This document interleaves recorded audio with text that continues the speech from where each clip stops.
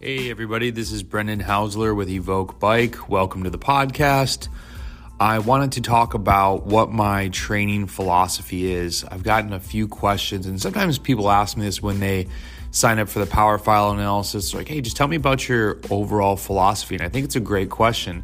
So to add some context, I've been training and racing with the Power Meter for over 150,000 miles on road and gravel. Mainly road, gravel just the past few years. I'm a 3-time Masters National Champion. I'm the co-founder of Evoke Bike and current president, and just love talking about training, racing, and getting faster. So I thought about this and I put down 6 bullet points that I'll read through, and they pretty much have 2 little points to each, and then I'll dive into them a little bit more. Consistency and execution is number 1. Number 2 is athlete and event-specific workouts. Number 3 is experience in science. Number 4 is variety and alternating stimuli. 5 is progression and workload. And 6 is mindset and tactics. And I wouldn't say that they're in any specific order, and some are more watt-based, whereas some are not. And if you've been listening to this podcast before, I would say there's probably 20% of the podcasts are not about putting out more watts. That is something that really gets overlooked these days. When I first started truly training and racing, it seemed like my mentors put so much emphasis on learning how to read a race. And these days when people come to talk to me, it's all about FTP, which is why, and beyond that, my FRC and this and that, and everything that counts can't be counted. And I think that goes along with learning race tactics and just the idea that you can train and understand some numbers, but then only do 4 races and be disappointed if you don't win is hard for me to understand, because the culture that I came up in was very much, hey, in March, Saturday and Sunday, you're doing training races. So you're going to get 8 races in before the real races start. Every Tuesday night, there's a training race that I would not recommend you do all the time unless you are new and learning how to race. Because at that point, it's not like you're peaking and really getting into the nitty-gritty of all the training details. It's ride your bike a bunch, race, learn how that flow works, and also work on watts. So that's the preamble, I guess. Consistency and execution. Actually, that is number 1. That is the most important. Consistently ride your bike. A red flag goes off in my head when I open up someone's Training Peaks and I see that they've skipped 2 to 3 days in a row. That's not being hyper spastic about people completing workouts. That's understanding the fact that this is a consistency game. You have to put in the reps, period. It's an endurance sport. That's how they work. While you should want to make it a lifestyle, if you want to really hit your best, if you can't do that or don't want to do that, but you still want to be good, consistency is better than overloading on just a few days and then not riding for 3 or 4 days. Thinking about overall consistency and then hitting the workouts within the week, to me, is sort of a macro and a micro. Big picture, overall, are you training? Do you have training cycles down? Does your body respond well to 3 weeks on and 1 week off? We'll get to the execution, but are you really riding those 3 weeks and getting the stimulus in to then recover from it so you come back stronger? Then the micro is the execution. People say, oh, I did a threshold interval. You look and it looks more like a group ride. Or, hey, I did an endurance ride. It's like, well, there's actually 14% at threshold or above. That's not an endurance ride. So actually being able to go out and do the workouts and complete them as they're to be completed. There are a lot of training plans out there that I am staunchly against templates for the fact that don't spend your money on that. There's a million ways to figure out how to put a calendar together. If you just think about it, you'll learn so much more from that than blindly following this template that knows nothing about you. And it's a business that people sell. I just don't really want to support that. And instead of someone telling you workouts that don't necessarily apply to you, it would be better if there was a way for you to figure out if you're executing the workouts that you're doing. Team up with a friend if you can't afford a coach and say, hey, these are the 5 workouts I'm going to do. Look at my file afterwards and tell me what you see. And start talking about it with people. I mean, I got into coaching because I was an athlete that right away I want to coach. I want to get better. Coaching is, in all aspects of life, is always a good thing. It's a mentor. If you don't buy into that idea, maybe you haven't had a good teacher, you haven't had a good mentor. You should try to find one, whether it's in your business life, in your sports life, just in life. People are better than all of us at something, and find them and they'll help you. And so use that, and having one of those people can help you understand if you're spending your time wisely in the micro. Athlete and event-specific workouts. This is really more discussing what is someone's weakness, and does the weakness, is that a hole in their armor for the type of event that they're doing? If somebody is horrible at sprinting, but they're going to do a 120-mile Gran Fondo, I'm less concerned about that than, can they make it 120 miles?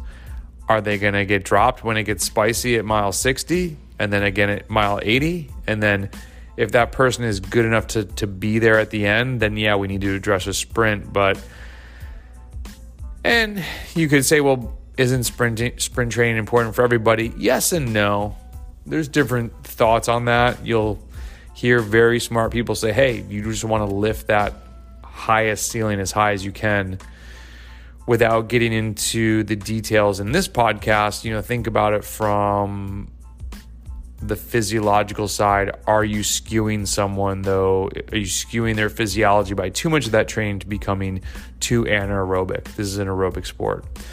And event-specific workouts obviously are more, hey, if there's a 1-minute climb at the end, you need to make sure that you're ready to race however many hours the race is going to be, and then smash a 1-minute effort if you're going for the win.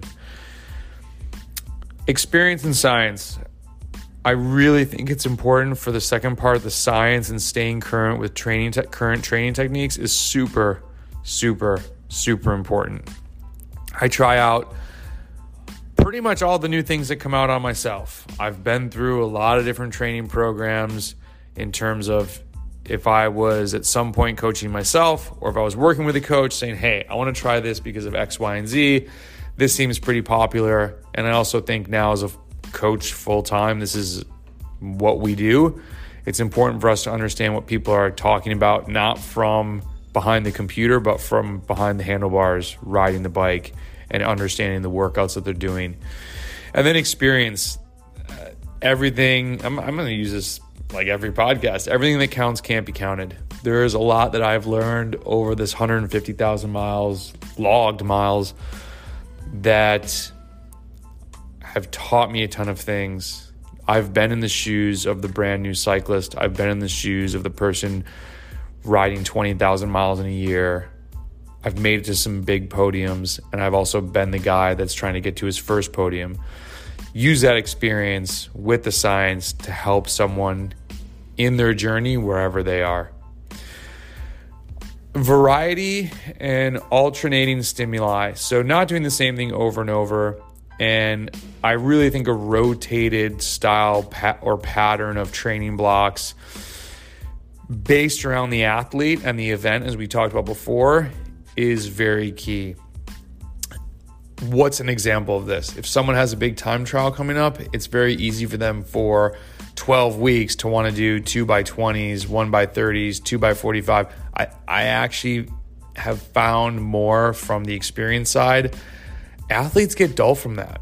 And it seems very cookbook when you talk to people. Well, I sort of heard, my Tuesday and Thursday are my hard workouts. So those are when I should do these time trial efforts. It usually doesn't work that well. I would say look at the physiology first. What's their weakness? Address it to the event and attack that event.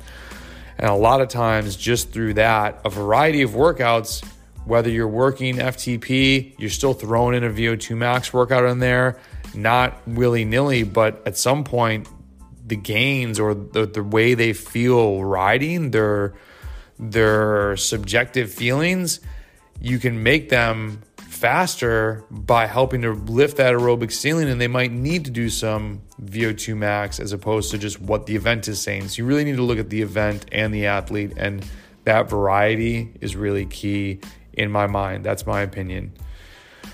Progression and workload, I've kept on here, even though I've posted a few times. Progression, I think, is overhyped in the sense of these 3x10 must then go to 3x15, which must then be 3x20. The arbitrary numbers, I haven't listened to the Velo News podcast about RPE yet, but on my drive for Thanksgiving, I will do that. And I'm curious what they say, but there's some... I do progress intervals with my athletes, but it's not that I'm thinking if they don't get the second one done, they're failing. Or if the first one, maybe they can go a little longer. But it's not that we necessarily need that stimulus. Like, where does that one workout fit in the big picture? I think, maybe you need to be looking at weekly TSS progression as opposed to just workout progression. Because what if someone goes out and they crush the first workout of the week, and they crush the second workout of the week, but maybe it left them a little tired. Then now the second week, they're sort of lazy on Tuesday, and then they would do one working on Thursday, but maybe they completed the Tuesday one. They're progressing on the workout level, but when you look week to week, they're not progressing. And that might not be a problem. That maybe you're overloading the first week for some reason. But I think that it gets things muddled because a lot of, and I don't want to say online plans, I want to say history, or this is how we were taught to do things. I mean, 10 years ago, this is what everybody was doing. I just don't think it always sees the big picture. And then we started really mindset and tactics. If you don't think you're a winner, you're going to lose that race. If you can't convince yourself that you're going to win the race, you're not going to win before the race starts. In tactics, you need to study the game. You need to go out, and just as you need to do the reps to get faster, you need to do the reps, you need to do the races. It's really hard to win a race if you only do 4. And I get it. It's hard to go to races. You need to say goodbye to your spouse for a few hours if they don't want to come. You might need to get a babysitter. There's a lot of other things that go into that. And that's okay if you don't want to race, if you don't want to do events. This is more a comment, though, to people who want to upgrade and they want to get a Cat 1 and they want to do big races. Learning the tactics is from putting in the reps at the race. So focus paints success. Focus paints success. If you are focused and you set out a plan, you think of some of these bullet points, you might not agree with all of them or the way that I look at making an athlete succeed at their event. I really would say focus on the big picture. And that is more important than just the single workouts. I can't stress that enough. And I know with a lot of us having access to things like WKO, it's a great tool. I don't think it always needs to be the North Star. I think there are times when it's a little bit misleading for an athlete. The MFTP changes, another FTP is dropped. Remember that the algos can only give out based off of what we put in. And remember that we can only put in the time that we are on the bike.